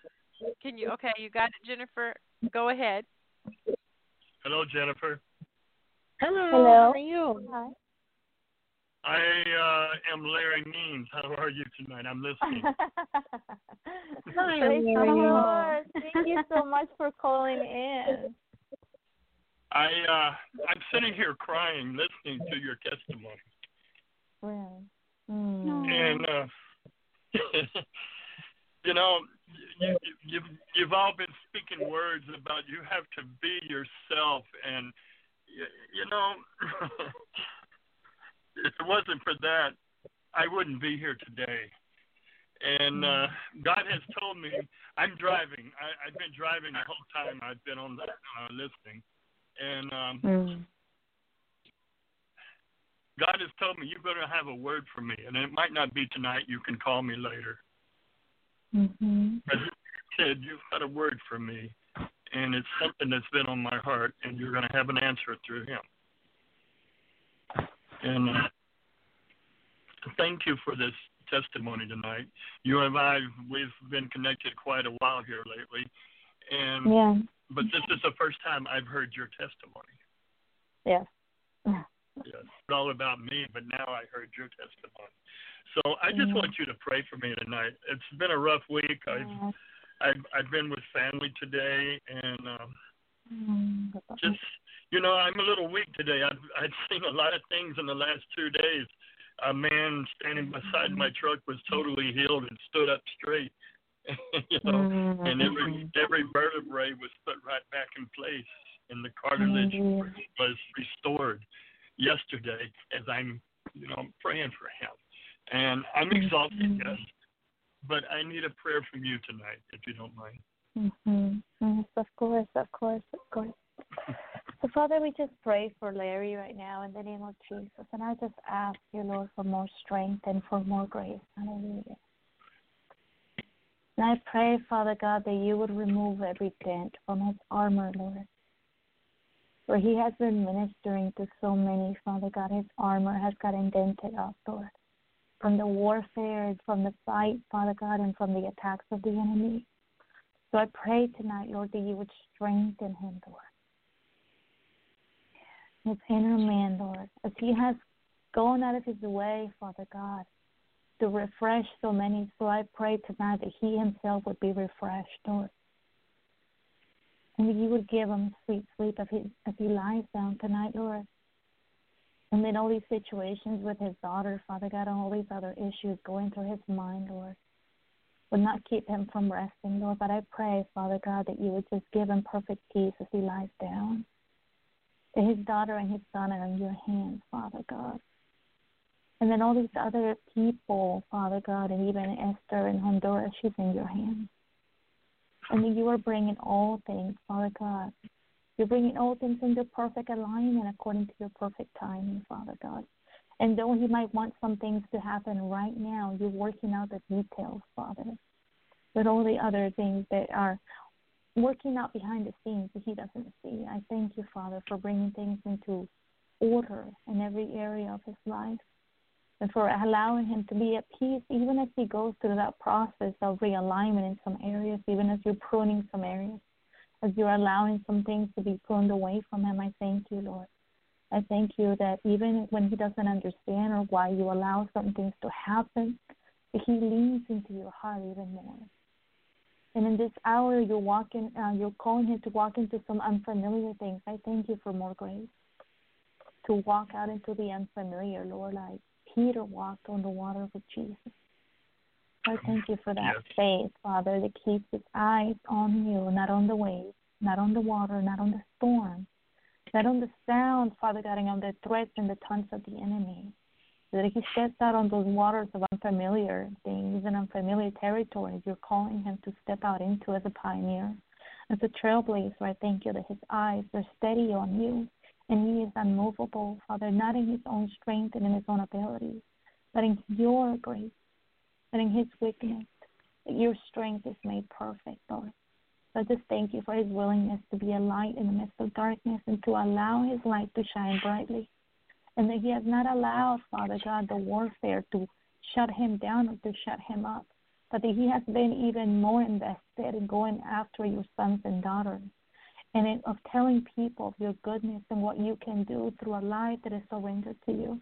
So I pray that you would open up even more doors for him, Lord, that you would give him even more opportunities to share his testimony and to be a blessing to those that are hungry and thirsty for a touch of your spirit. Thank you, Lord. Hallelujah. And also thank you for the song, The Old Man is Dead. Yeah, I was driving, and when it came on, the Holy Spirit just fell down over me because the old man is dead. I love you guys, and I know you have others waiting. I'll talk to you later. Amen. Talk to you soon, my friend. Blessings to you. Love you. Bye. Bye. Love you too. Bye. Hallelujah. Thank you, Jesus. Hallelujah. Thank you. If there are any more that want to call in, I know sometimes people get shy being live on the radio. Also, sometimes I receive prayer requests through Facebook, but again, the number is 626-696-8607.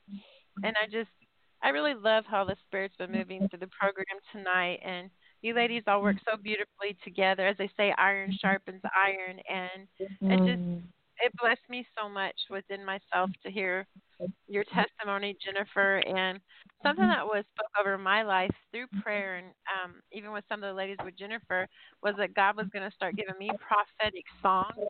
And since that's been a part of your life, I would really like for you, I just feel leading the Spirit to pray over my life for that, for direction, and just for me to have understanding, because sometimes we need mentored.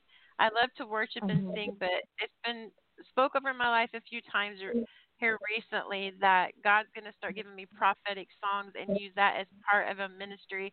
And that's where my heart's truly at, is in worship and ministering through song. Amen. So, Father, I just pray for Mom Tel tonight, Lord. I thank you, Father God, that as she opens her mouth in obedience, your heart and your love pour forth from her lips to touch the multitudes, Father, and to set the captives free. Thank you, Father God, that as she yields unto you, you're able to pour into her your word and your mysteries, Father God, your blueprints, Father God, and the declarations that are going to break chains off of individuals and off of regions and generations. I thank you for that, Lord.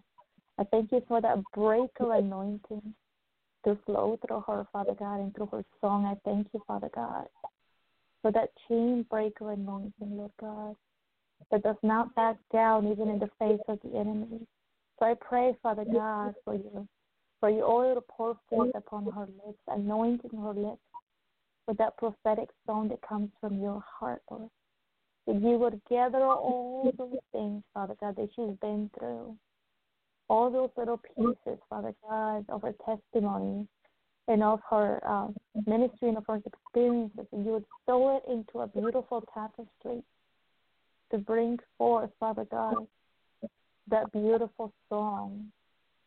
And it's like in the spirit as I'm praying for you, Montel. This might sound funny, but this is literally what I felt. I was praying that I could literally see the Lord like taking these little tiny pieces of cloth, and then I could see like all these little tiny pieces of cloth being sewn together into like this long looking sheet. And then as you were singing, the sheet was like flowing out of your mouth. It was almost like a long rope that just came out, boom, flowing out of your mouth. And what the Lord reminded me of is when people are trapped, what do? They take the sheets and they tie them together and they climb out the window into their freedom. That as you release that, people are going to climb out into their freedom. Hallelujah. It's like an open door of freedom as you declare those things. Praise God. Mm-hmm. Father, Thank you, hallelujah. Jesus. I don't know how that resonates with your spirit, but that's literally like what I was seeing. It's like I was seeing it playing like a picture in my mind. All these little pieces of you experiences. That's beautiful because that has significance. One of my good friends actually wrote a movie called The Tapestry, and it's been doing quite well. And I truly have understanding and what that truly means for all those pieces to come together. I was blessed in his movie and the testimony of that. So that's awesome how God gave that word to you, because I completely understand the part of the tapestry. So praise God for that. And Jennifer Butler, we have just a little over 1 minute, well, under 2 minutes until the streaming time ends. But if you want to have some prayer on the phone lines, like you ladies close out, you do have a little bit extra time on the phone lines. We just won't be able to take no more callers in. Okay. So what I also, as she was speaking over you, I just want to speak this over you as well. And, you know, we all know in part and prophesy in part. And as she was talking about all the little pieces coming together in a beautiful tapestry, the Lord took me into Psalm 96. Psalm 96 reads, "Sing a new song to the Lord. Let the whole earth sing to the Lord. Sing to the Lord, praise his name each day, proclaim the good news that he saves. Publish his glorious deeds among the nations. Tell everyone about the amazing things that he does. Great is the Lord. He is most worthy of praise. He is to be feared above all gods. The gods of other nations are mere idols, but the Lord made the heavens. Honor and majesty surround him. Strength and beauty fill his sanctuary. All nations of the world recognize the Lord. Recognize that the Lord is glorious and strong. Give to the Lord the glory he deserves. Bring your offering and come into his courts. Worship the Lord in all his holy splendor. Tell all the nations the Lord reigns. The world stands firm and cannot be shaken. He will judge all peoples fairly. Let the heavens be glad and the earth rejoice. Let the sea and everything in it shout his praise. Let the fields and their crops burst out with joy. Let the trees of the forest sing for joy before the Lord, for he is coming. He is coming to judge the earth. He will judge the world with justice and the nations with his truth.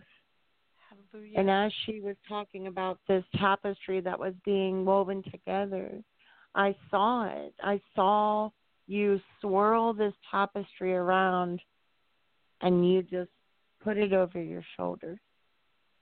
And as you put it over your shoulders, I heard, "You are my coat." Yeah. You have a coat of many colors. And with this coat of many colors, I, the Lord, will guide you in all you do. There will be many that try to imitate what I have given unto you, but they will not replicate what I have put inside of you. Thank you, Father. Yes, Thank you, Lord.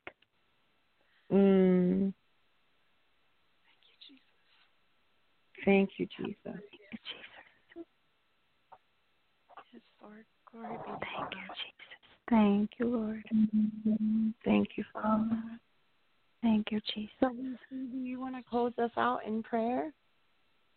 Sure.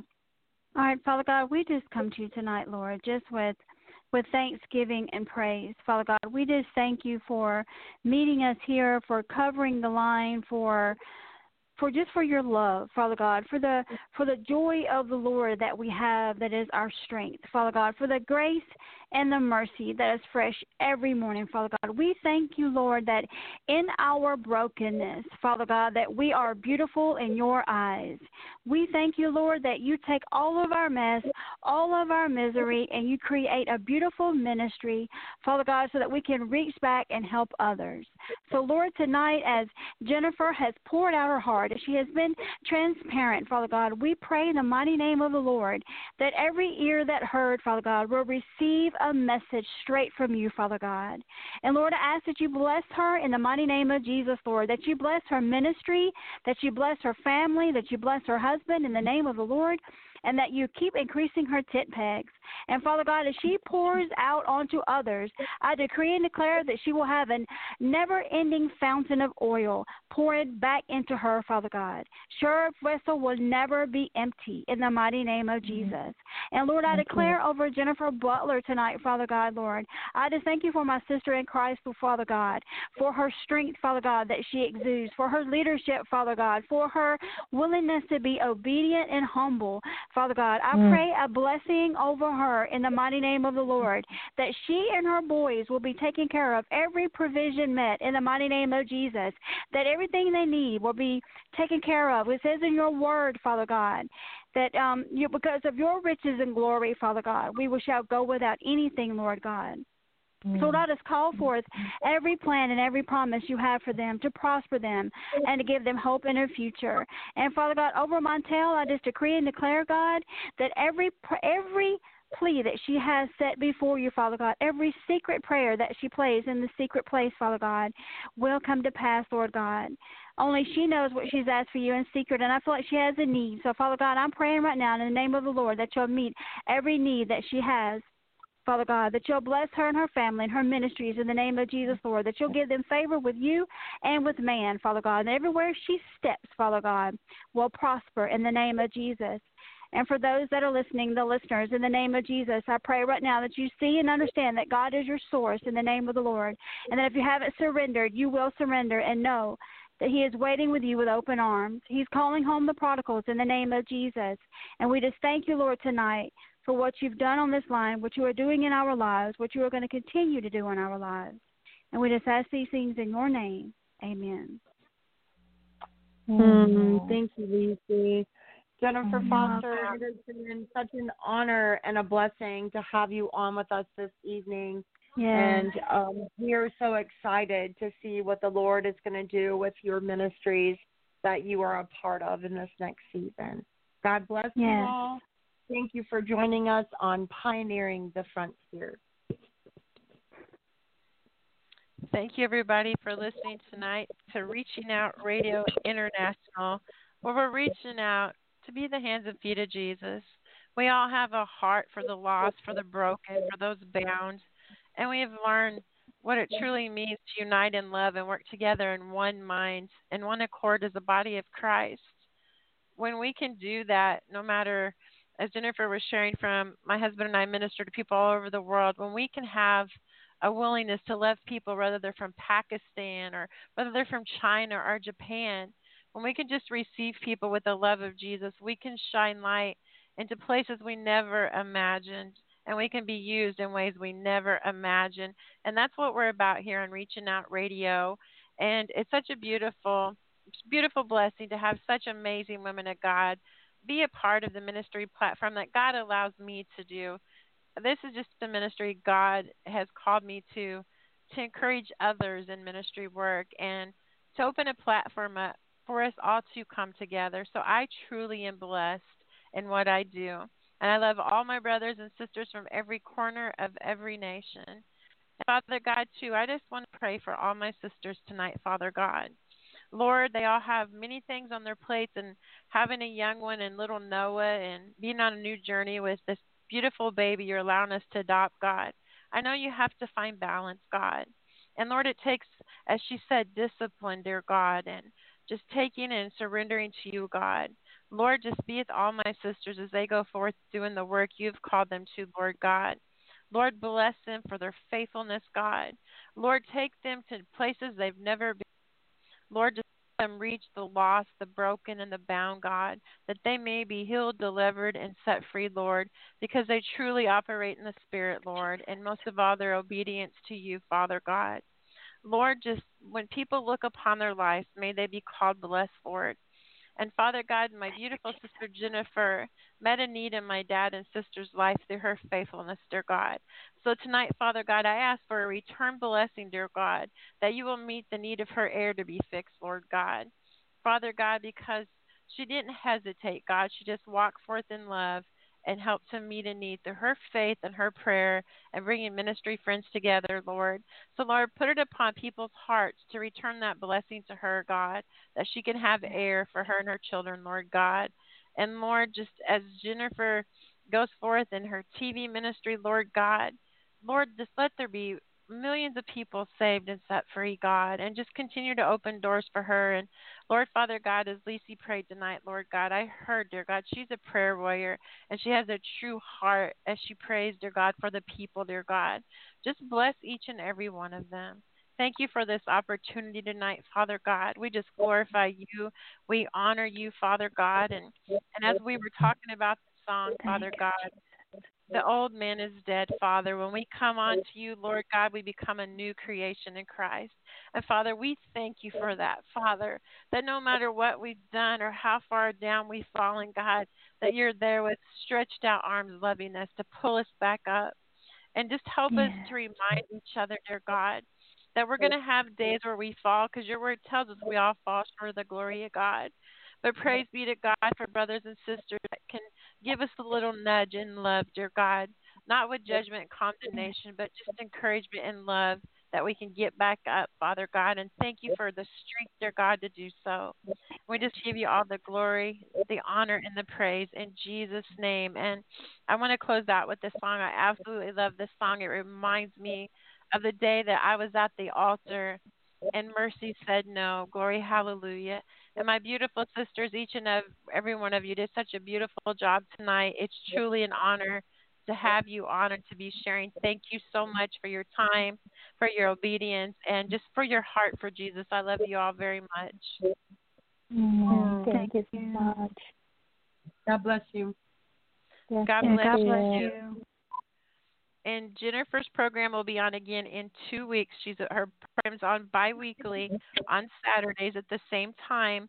And I'm looking forward to seeing what God's going to do on her next program. And check out her prayer line, too. Amazing things, powerful testimonies coming forth on that prayer line. For a lot of you listeners that follow me, you can go on my wall, and she shares things with me where each night where she's going to have prayer. It's beautiful what God's doing in that ministry that he birthed. So glory to God, and God bless you all. Have a beautiful rest of the weekend and a week ahead. Good night, everyone. Good night.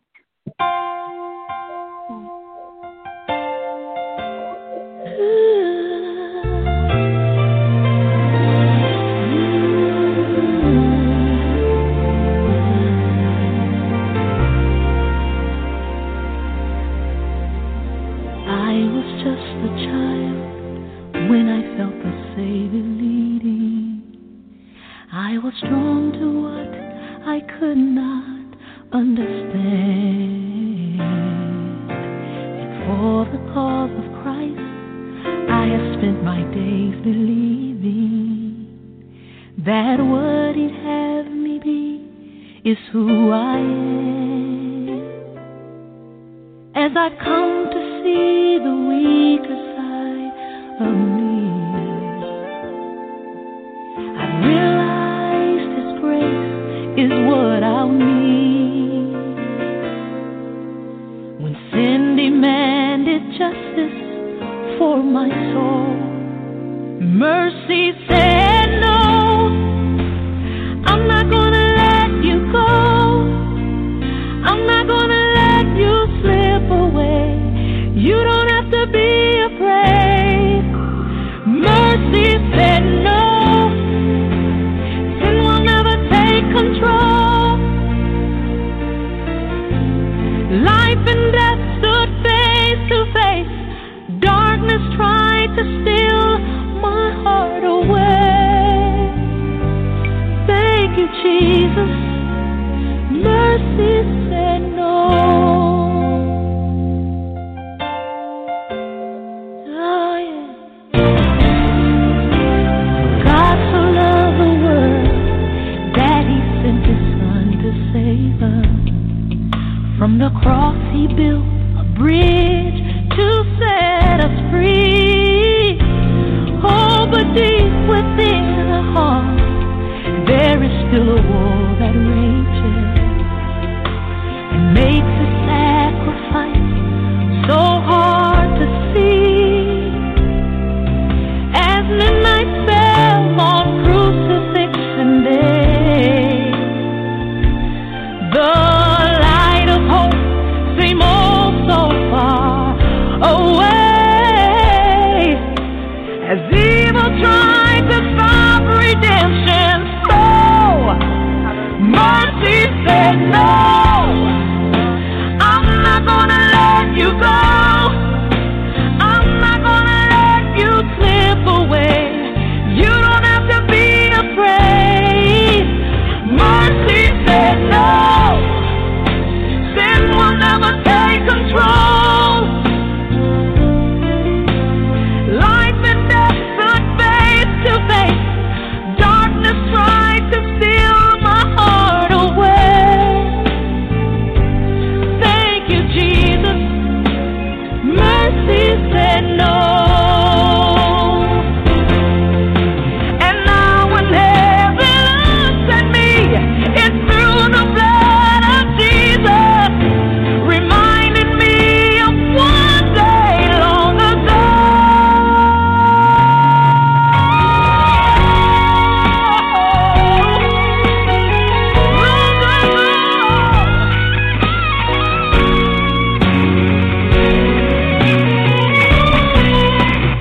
Mercy said no.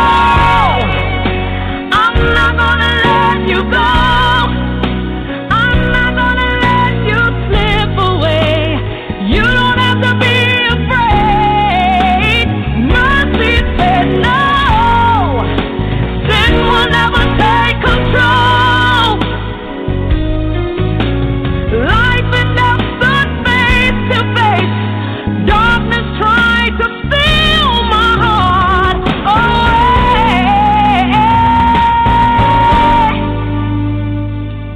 Thank you, Jesus. Mercy said no.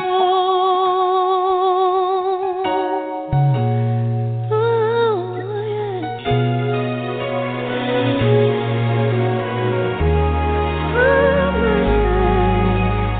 Mercy said no.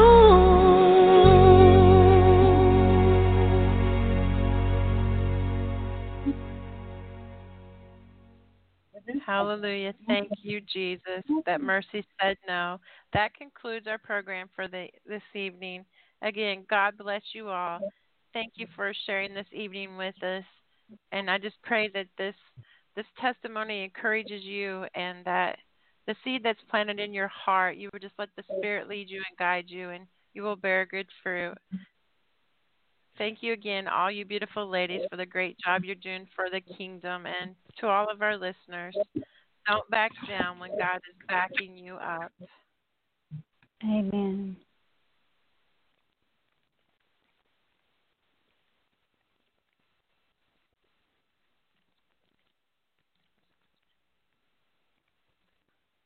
Hello, it is Ryan, and we could all use an extra bright spot in our day, couldn't we? Just to make up for things like sitting in traffic, doing the dishes, counting your steps, you know, all the mundane stuff. That is why I'm such a big fan of Chumba Casino. Chumba Casino has all your favorite social casino-style games that you can play for free anytime, anywhere with daily bonuses. That should brighten your day a little.